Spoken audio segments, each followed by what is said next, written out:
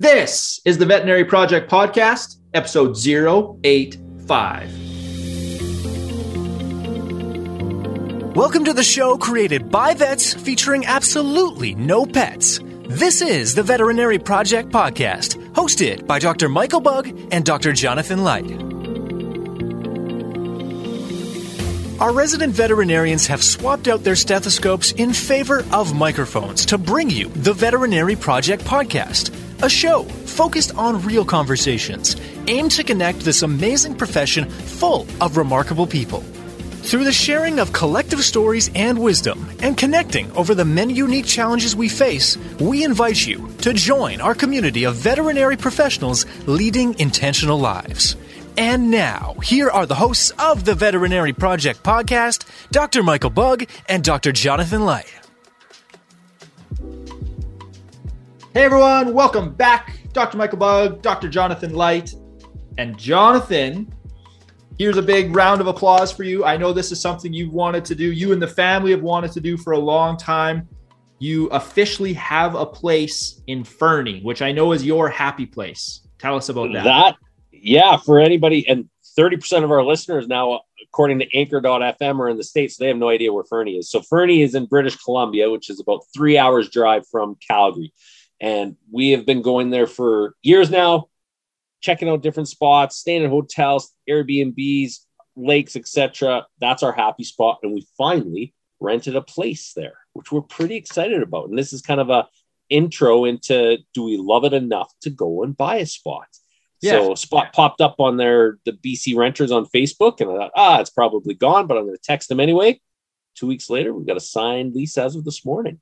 Pretty pumped. Nice. And then just to further elaborate, Fernie is like a vacation, resort destination, like mountains, high quality skiing, also lots of lakes. Biking in the summer, super cool scene in the downtown area, which is really small. It's definitely taken on a life of its own. You'd always say, wish I would have bought there 6 years ago, wish I would have bought there 4 years ago, wish I would have bought there 15. And here we are testing the rental pool because, if we're going to buy there one day, we better make sure that it's a place we want to be for a bit. Yeah, I think that's a great move to rent. And you said you have it for 7 months. So you got lots of time to check it out and decide if you want to, pull the trigger and buy a second home as a vacation home. That's it. So lots of fun for the kids over the summer and into, like I said, being able to bike and hike and do everything that we want to. And also we were talking about it's an opportunity cost because both from a price as well as timing standpoint, you're going to be spending more time down there. So what do you have to give up? And we said, yeah, let's go for it. These chances don't come up too often. We tried to get one last year, it fell through. And then for the whole rest of the year, nothing available that made sense. So you got to, sometimes jump when it arises. And in this case, it worked. Yeah. And for you at your stage though, with your kids, these are memory making years because they're old enough to do stuff, right? And they're still young enough that they want to do that with mom and dad, right? So it is ideal. And Candace and I had talked about that a lot. For us to be able to get to the pool with them, to be able to hang out with others that are down there in that same setup, this is the time. And it's going to fly by. And Jackson hockey now, Rachel hits kindergarten next year. There's a lot of changes that have already happened. Let's take some time together. Yep. Good for pretty you. Pumped about it. Good for you. Bud. Very happy Appreciate for you bringing that up. Yeah. Yeah. And I think it's a great move because it's so easy to get focused. And we talk about it constantly on this podcast. What are we doing to drive forward and success in business and investing and blah, blah, blah. And at the end of the day, all of it really comes down to, spending the time with the people that matter most.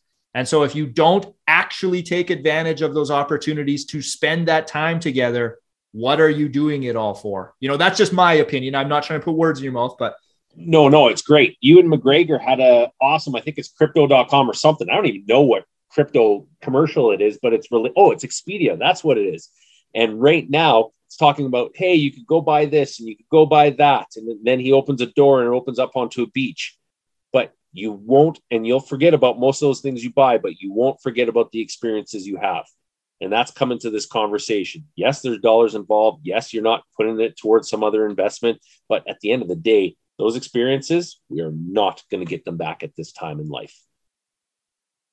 Okay, that's fantastic. I love that perspective. Okay, I got more of them, but we'll just have to, leave for another day. We'll save them. We got hundreds and hundreds of episodes to go, man. So we'll just keep dripping these every Wednesday. Dude, we've got it. And the amount of stories that we're listening to these days between you and me, we've got some fodder to work with. Okay. Well, I mean, another great episode. In a strange way, I'm also a little bit sad because this is part 4 of 4 of our 4-part mini series with Dr. Jordan Woodsworth. They were phenomenal. We said that on part 3. We'll be re-listening to them. In this episode, we are going to be diving into empathy.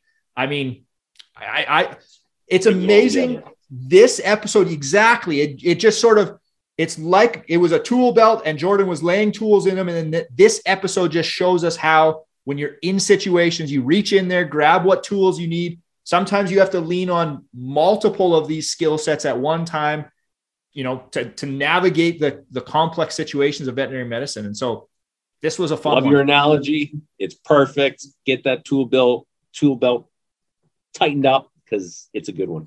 Okay. Well, I don't think we need to go any further. Jordan, if you're listening to the intros on these, thank you very much. All of these were fantastic. We will be bugging you again for some other mini series on some other topic at some point, but let's dive in. Part 4 on empathy, Dr. Jordan Woodsworth.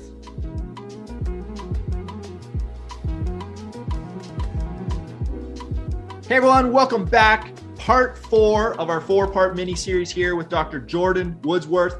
Today we're going to jump into empathy, and I'm going to throw it right away over to Jonathan because between these part 3 and part 4, we just had a great conversation around active listening, how we can improve it, and how that ties into empathy. So, Jonathan, share some of your learnings from part 3 with us.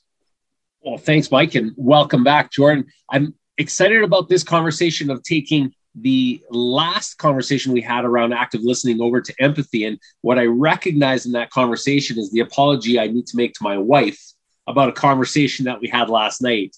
And what had happened is I did not provide active listening skills and or even open up to it. And it was with an emotionally charged conversation, which went to a level that for both of us didn't need to get there. And we were talking about this in the pre-recording of some of the skills and tactics that I could have used instead. And then you had made a great comment into how hard or how easy it is to fall into that with intimate relationships, habits and judgments and preconceived notions. And that's what's exactly happened here in this conversation I had with my wife. But that's so relevant to the employer workplace as well, too. So I really appreciate that conversation. It just sprung up what had happened in the last 24 hours. I went, oh shit, now I've got an apology to give. Yeah. Well, and I also want to, agree with you on the fact that this is really difficult.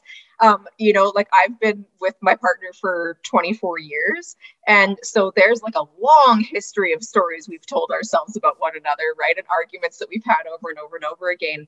And so I really suck at active listening often when we're having arguments or heated conversations, because it is really, really hard. And so I think that a good thing to remember for people is that, like, don't beat yourself up if you can't always harness these skills, because they are really, really difficult and they do take practice. So you have to be consciously trying to implement them. They don't happen on their own. So this is why we're having these conversations and doing these episodes, to give people the tools to do that practice. And do you think they're harder? And I'm putting you on the spot here. Ben asked it. Do you think they're harder with those that you know the best, or maybe are the most intimate, sure, or in the employee workspace, those that you've been around for the longest, because of those preconceived notions and habits and judgments and all the rest that goes into it? Yeah, and absolutely. And like you mentioned, a lot of things are emotionally charged because of previous experiences we've had with these people. And sometimes they're the highest stakes relationships too, right? So like those long-term workplace relationships, because you want that sort of dynamic or the relationship with that person to be preserved, and still there are these, you know, background stories. And same with our intimate relationships, right? We have these, it's a really high stakes situation where we all want to protect ourselves and protect the relationship, and sometimes that leads to things getting more heated than they need to. But this is also sometimes reflects our stories about ourselves, and that's the other piece that I think sometimes comes up in the workplace too, is sometimes as veterinarians, we have a little bit of imposter syndrome, as I'm sure you'll both agree. And so if we're being challenged by either a colleague or by a client on something that we've recommended or something that we've done, that can often just reinforce that imposter syndrome and make it very difficult to harness these skills of active listening and empathy, and then be able to communicate those. And that's where some of these conversations can get out of hand and get more heated than they need to. Rosalie and I see like a couples therapist, and I also see an individual therapist, and they talk a lot about, you know, subjectively, if you're say 6 out of 10 or higher emotionally, they're like, you got to shut it down, because you're not going to be able to access those skills, even if you have them, right? It's kind of like that piece gets lost. So when you get in these emotionally heightened situations, you know, so even if you're a good active listener, you might slip into being a poor active listener, right? So it's kind of, I don't know what the saying is there, but you got to put in the work, like build the habit and have that preparation so that when these events happen, you're better able to respond. Yeah, because then it's more subconscious. It's like we talked about with open-ended questions, right? If you're practicing those outside of the 4 walls of your clinic and you're implementing those in your everyday conversations, you're much more likely to utilize them when you're taking a history from someone. And so that's where we want these skills to get to, is to a more subconscious level where it's the automatic thing you grab for. Mm-hmm. Perfect. Okay, well, let's sort of, I know you did an excellent little hand gesture last episode there of kind of bringing active listening and empathy together. So let's connect those dots here, see how they fit together, and then dive deeper into empathy. Okay, and this is where I will finally answer Johnny's question about how you do the two together. So last time we talked about active listening or reflective listening, and I mentioned that it is essential in all communication events in which we're trying to understand another person. So that's the heart of the goal with active listening, is to listen, to integrate what a person has said, and to convey your level of understanding about what that is. But we can also take that, move beyond this understanding of the situation that the client experiences, and then move into an appreciation of what that experience is like. So how does that experience feel? And we do that through expressions of empathy. And so anybody who likes Brene Brown, and I'm in that camp, might have seen her she has a couple of videos online that talk about a few of these things. And one of them is about empathy. And so if you just Google Brene Brown empathy, you'll get this little 3-minute video. And it's a little short with some animated animals and her doing a voiceover. And she talks about that empathy is feeling with people. And the animation that is used in the cartoon is there's this bear, and he's feeling, having a conversation with a fox who's sharing something difficult. And that difficult emotion shows up as a rain cloud. And the bear takes the rain cloud and puts it in his pocket. So he's taking that emotion and experiencing it for himself. And so empathy is vulnerable, and this is what Brene Brown says, because it makes us kind of occupy that space of that difficult emotion for a short time. Okay. And so this is where we talk about empathy fatigue versus compassion fatigue, and that empathy it can often be the thing that fatigues as opposed to compassion. And so, yeah. So the empathic connection, that it creates this safe space for the client, or for the other person that we're communicating with, where they feel that they're being seen, they're being heard, and whatever it is that they're feeling is being accepted. Okay. Can I jump in there for a second? Yeah. Because I am a little bit confused, and I've gone through empathy training and follow up and know that I still have a long way to go in there. You said something at the end about being accepted. And yet in the discussion around Brene Brown's YouTube video, that was taking on the feeling of the other individual. Can you describe the difference there? And I think that is very important. Yeah. So what we're basically saying, so to me, that means we're validating. So we're saying that I see you. I imagine that it feels, X way to be experiencing this, and that feeling is okay here, right? Like this is a safe space to experience that feeling. Do you need to take that feeling on yourself to be empathetic? So if that person is sad, do you therefore need to be sad to be empathetic to that person? So I don't think that we necessarily have to step into, like, if a client is really distraught and they're like sobbing, for example, right? We don't have to do that along with them. But so I think that the way that Brene Brown talks about this is that we have to access that feeling in ourselves. So we know what it's like to feel that way. We've all had that experience at some point in our lives. And so in order to feel and then express empathy, we have to recall what that was like for us and experience a piece of it, right? So we all know that when we see someone who's actively upset, like say it's a loved one, right? We're going to feel a little bit of that ourselves most of the time.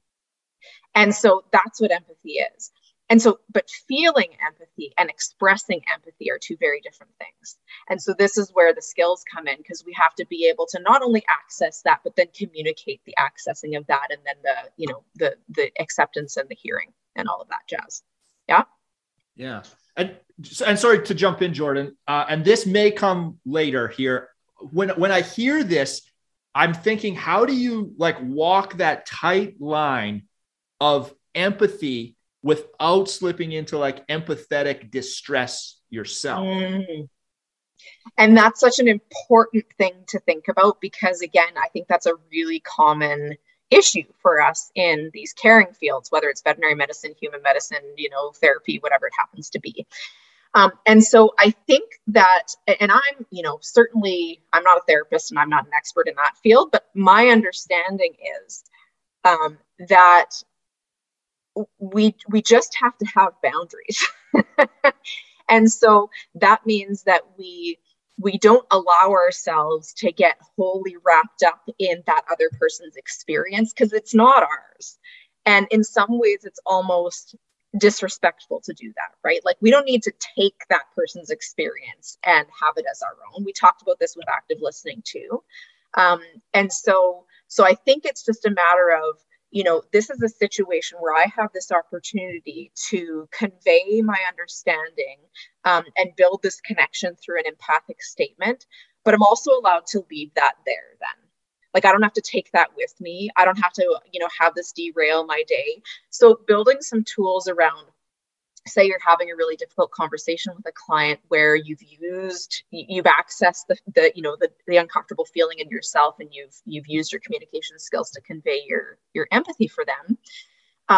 Building some skills around how do you now go from that situation to the happy bouncy puppy appointment, remembering that empathy can be used in both difficult and joyful situations.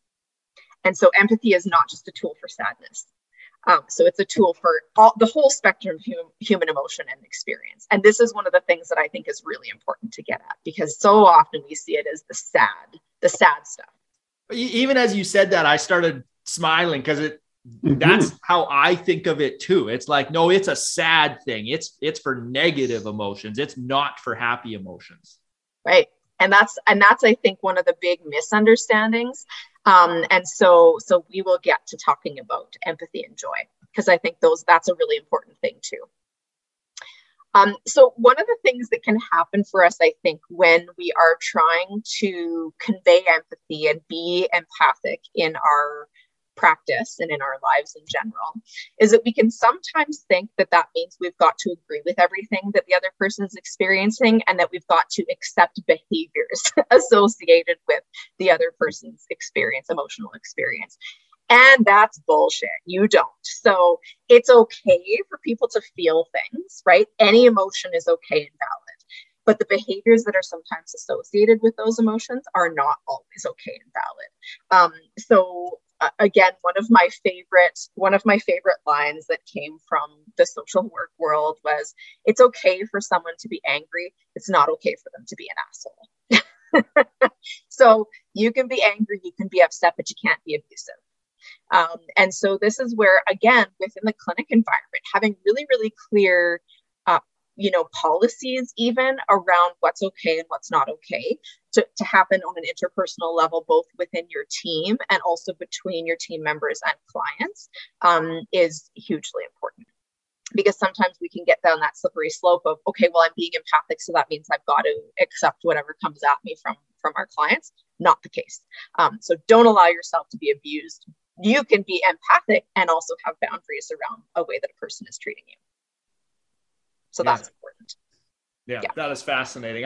I'm really chuckling. And you were and are innately good at this. Like I've worked in a clinic with you, right? And you can accept a lot of opinions and then be like, I'm just going to stop you now. Like now you've crossed the line. You're infringing on boundaries that I'm setting here.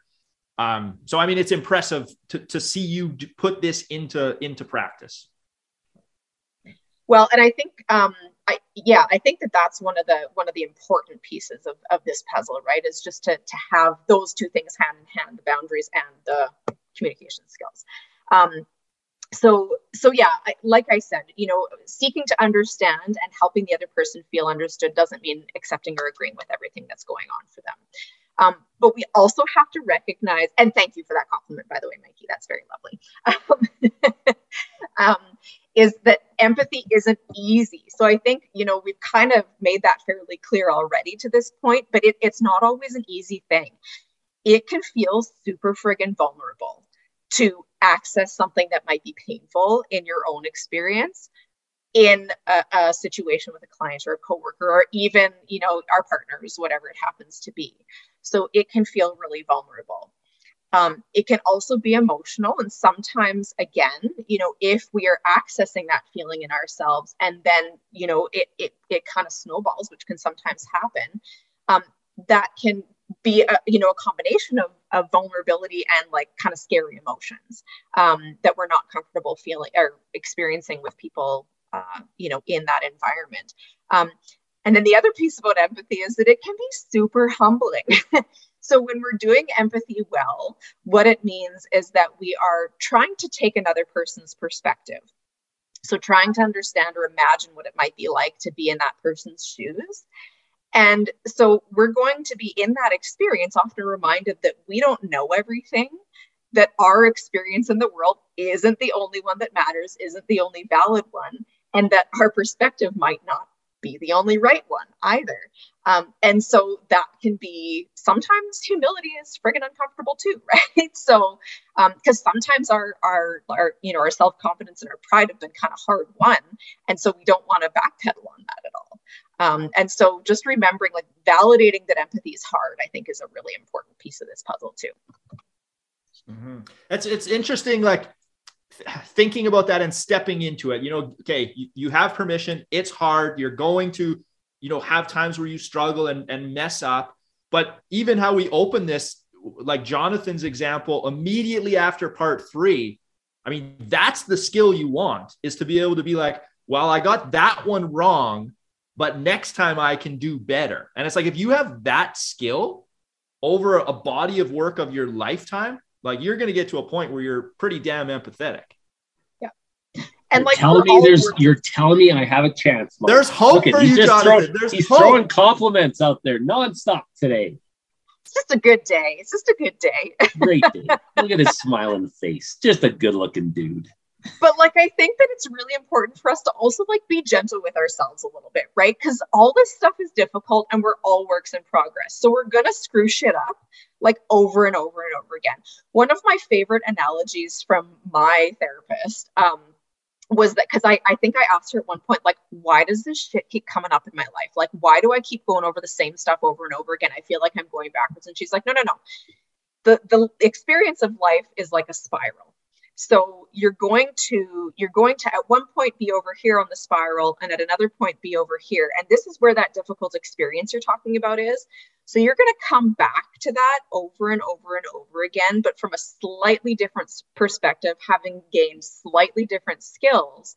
And over time, you'll find that that experience changes for you. But that's what life is, right? We're just kind of, retracing our steps over and over and over again with a slightly different angle along the path until we get to a point where maybe that piece is resolved if we're lucky, right?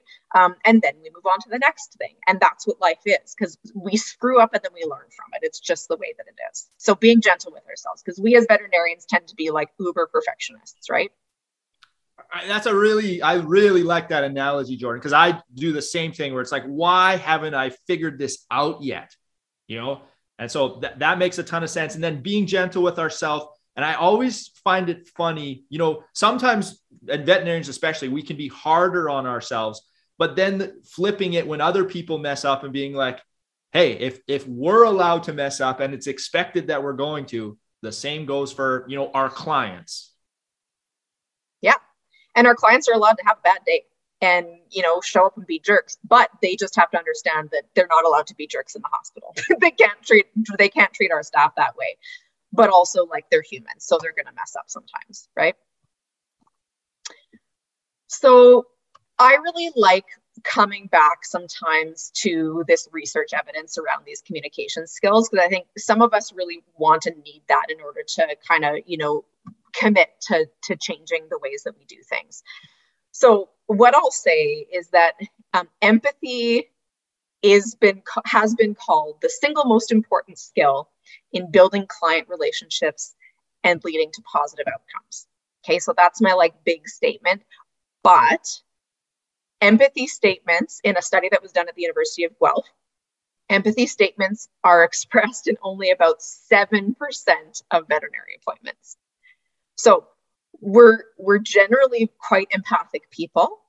We just suck at communicating it. So this is a really big deficit, right? So we have 93% of the time we have missed opportunities for empathy. I hadn't heard that stat before. That's shocking to me. Like that, the reframe on is like, what an opportunity. That's what I see in my clinics. I go, okay, so if that's the case and 93% of instances where I'm missing it, what's the low-hanging fruit of communication education that I need to, as a leader, be doing to therefore improve all of our lives, decrease client complaints, improve compliance, all the rest that comes with it? Yeah. Yeah. And for anybody who sort of is asking about the statistical power of this study, that it was 300 videotaped client vet visits. So it was a pretty high N, in the general scheme of veterinary studies. It's a real number. Okay. But again, we do, I think, express empathy in lots of different ways. Often it's nonverbal. Most of us are naturally empathetic. Again, gestures, facial expressions, tones of voice, like the thing where we'll go, we've all done that before, right? And leaned forward and done the furrowed brow and the sad eyes and those types of things, right? Because we're trying our darndest to express empathy. But again, empathic statements do the best job of making a client feel seen, heard, and accepted in their experience. So this is where we have to learn how to do those. And the connection that is built through empathic statements really drives the success of our relationships with our clients in the moment and then moving forward as well. So this is my sales pitch. This is why we got to do this. Okay. So how do we do it? Hard for me, talk less and listen more. So again, this is coming back to that, hand-in-hand relationship between active listening and empathy. It's really important that we listen if we want to be able to express empathy. Okay.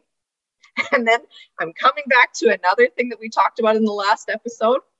We need to focus on listening to connect, not to argue or prove yourself correct. So Johnny, this is where that would have probably been the useful tool, right?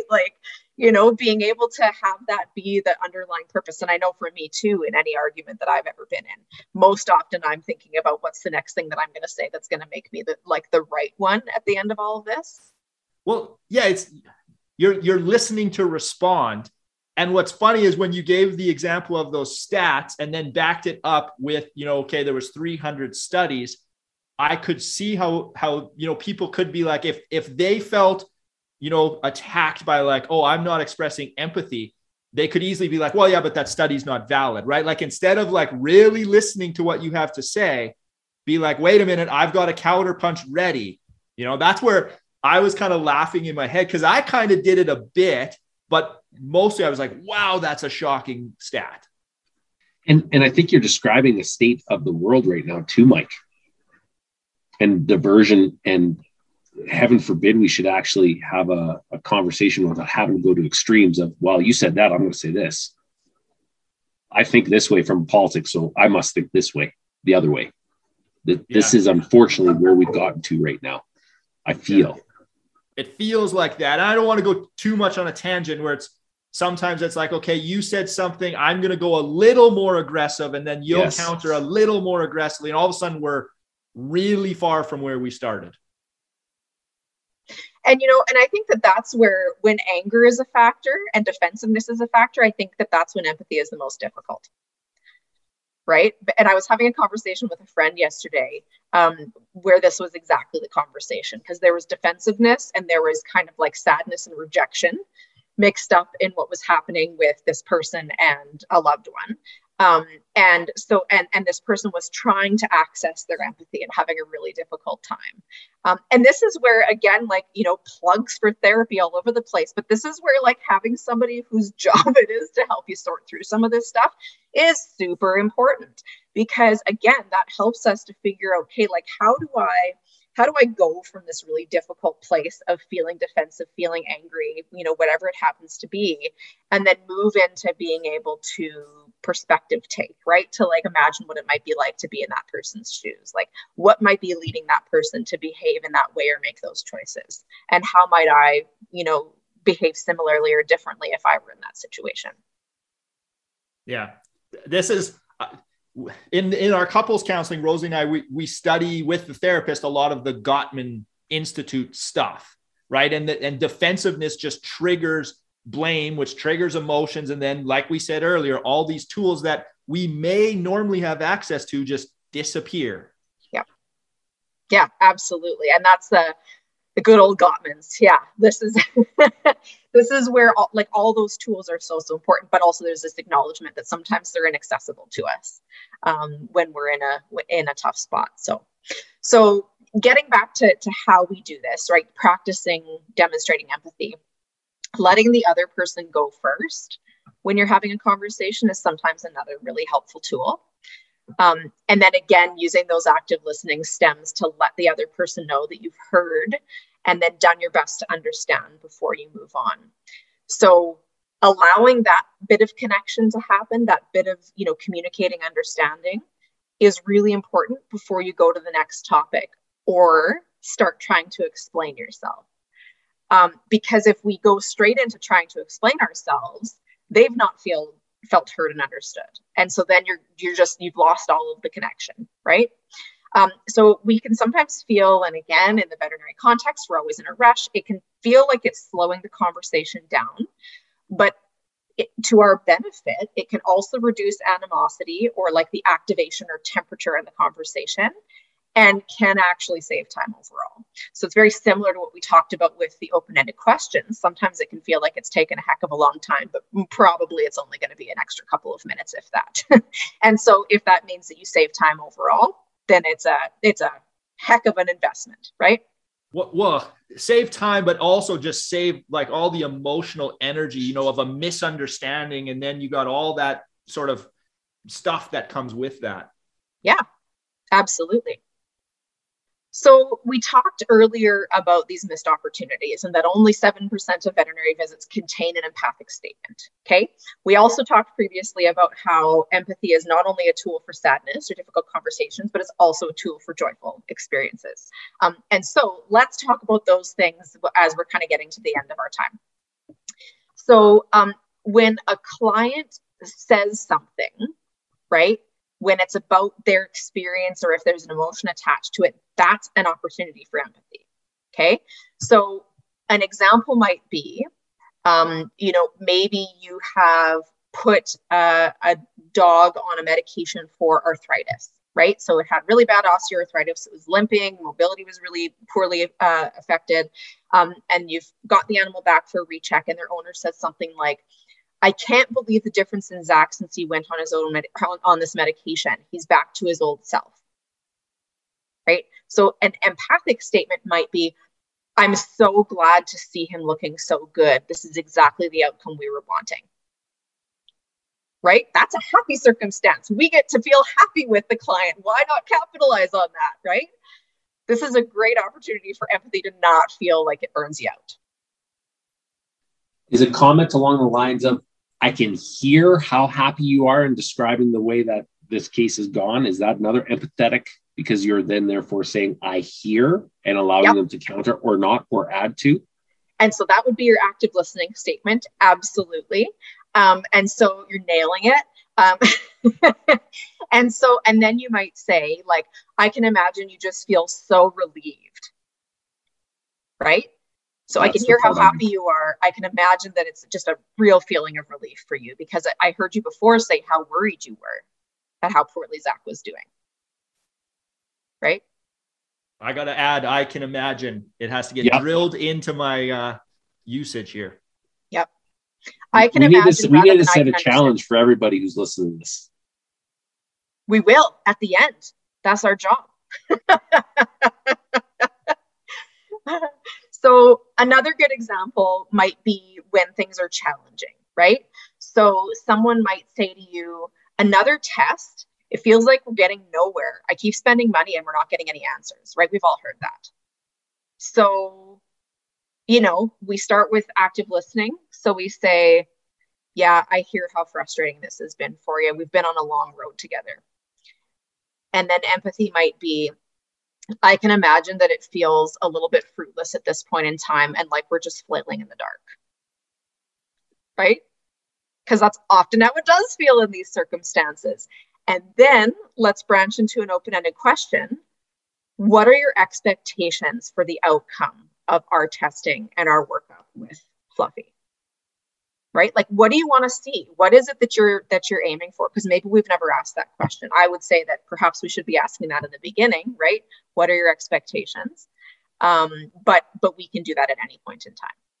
Yeah, and you could tweak that question to that endpoint too.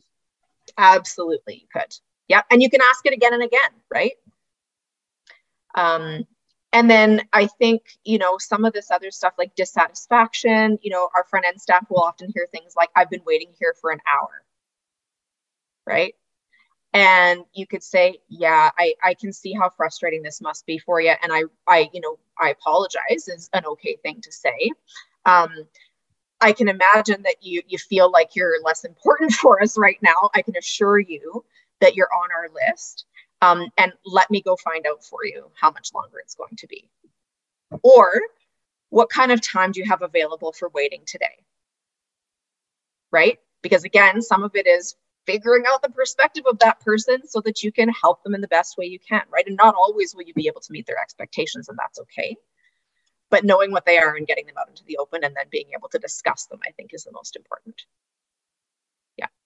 There's a lot of layers to this. If it feels like at all positions in a veterinary clinic, different scenarios, different circumstances that you can role play this with. It's pretty fascinating. I love it though, because it's taking all four parts and bringing them together through these conversations, open-ended question, all of them. Absolutely. And that's why, that's what's so cool about these to me, and like why I'm so nerdy about it, because I think that they really do, like, one kind of helps the other, informs the other, right? And then ties back to the first one again. And so it's a holistic toolbox that helps you with pretty much anything. And if people are ever wondering about, how could I tackle X, Y, or Z situation, just know that there are out there others suggested, like mnemonics and things like that, to help you through a certain situation.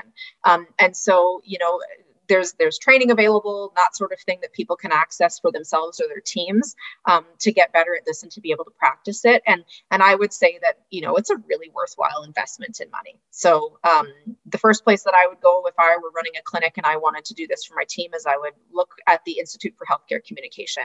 And they're a really good spot to get started. Fantastic. Thanks, Jordan. Okay, well, as I guess we're wrapping up, this is the final one, which makes me a little bit sad, but thank you very much, Jordan, for all of these, for all 4 of these mini episodes. They've been very valuable. I guess as we wrap up this final piece on empathy, we'll end with another challenge. What would be your challenge to those listening to practice their empathy and their communication? So I gave you the 7% number. I said that only 7% of veterinary visits have an empathic statement in them. So what I want people to do is watch for these opportunities. So listen, use your active listening skills and listen for these opportunities to express empathy. And if you need to practice in the mirror a few times, do that. Because I think that, you will, as I mentioned with open-ended questions and with nonverbals, you will notice a change in both the nature of your conversations, but also the outcomes of them. If you can focus on these tools that really lead to, allowing clients to feel seen, heard, and accepted, and really focus on that connection. So listen for the opportunities, use your skills to make intentional empathy statements, and see how your conversations change. Thank you for listening to the Veterinary Project Podcast. As a recap, on behalf of our hosts, the Veterinary Project Podcast will be releasing new episodes weekly. So be sure to tune in as we bring you more conversations aimed at helping you enjoy a life well lived. If you enjoyed what you heard on the show and you want to stay in the know, please like, love, and or subscribe to the podcast on the listening platform of your choosing, as we're available on all the usual suspects. If you know of others that may benefit from these conversations, we'd love it if you please share the show with them, as this will help us grow our community to reach more and more veterinary professionals. Speaking of which, if you are a veterinary professional and would like to get connected with more like-minded individuals who are joining us on this journey, please send an email to the veterinaryprojectpodcast@gmail.com, and we'll invite you to be a part of our private Facebook group. General feedback, requests for information, or perhaps requests to be a guest on the show can also be sent to the Veterinary Project Podcast @gmail.com. Dr. Michael Bugg and Dr. Jonathan Light, thank you for listening to the show, and we'll catch you again next week for another episode of the Veterinary Project Podcast. Bye for now.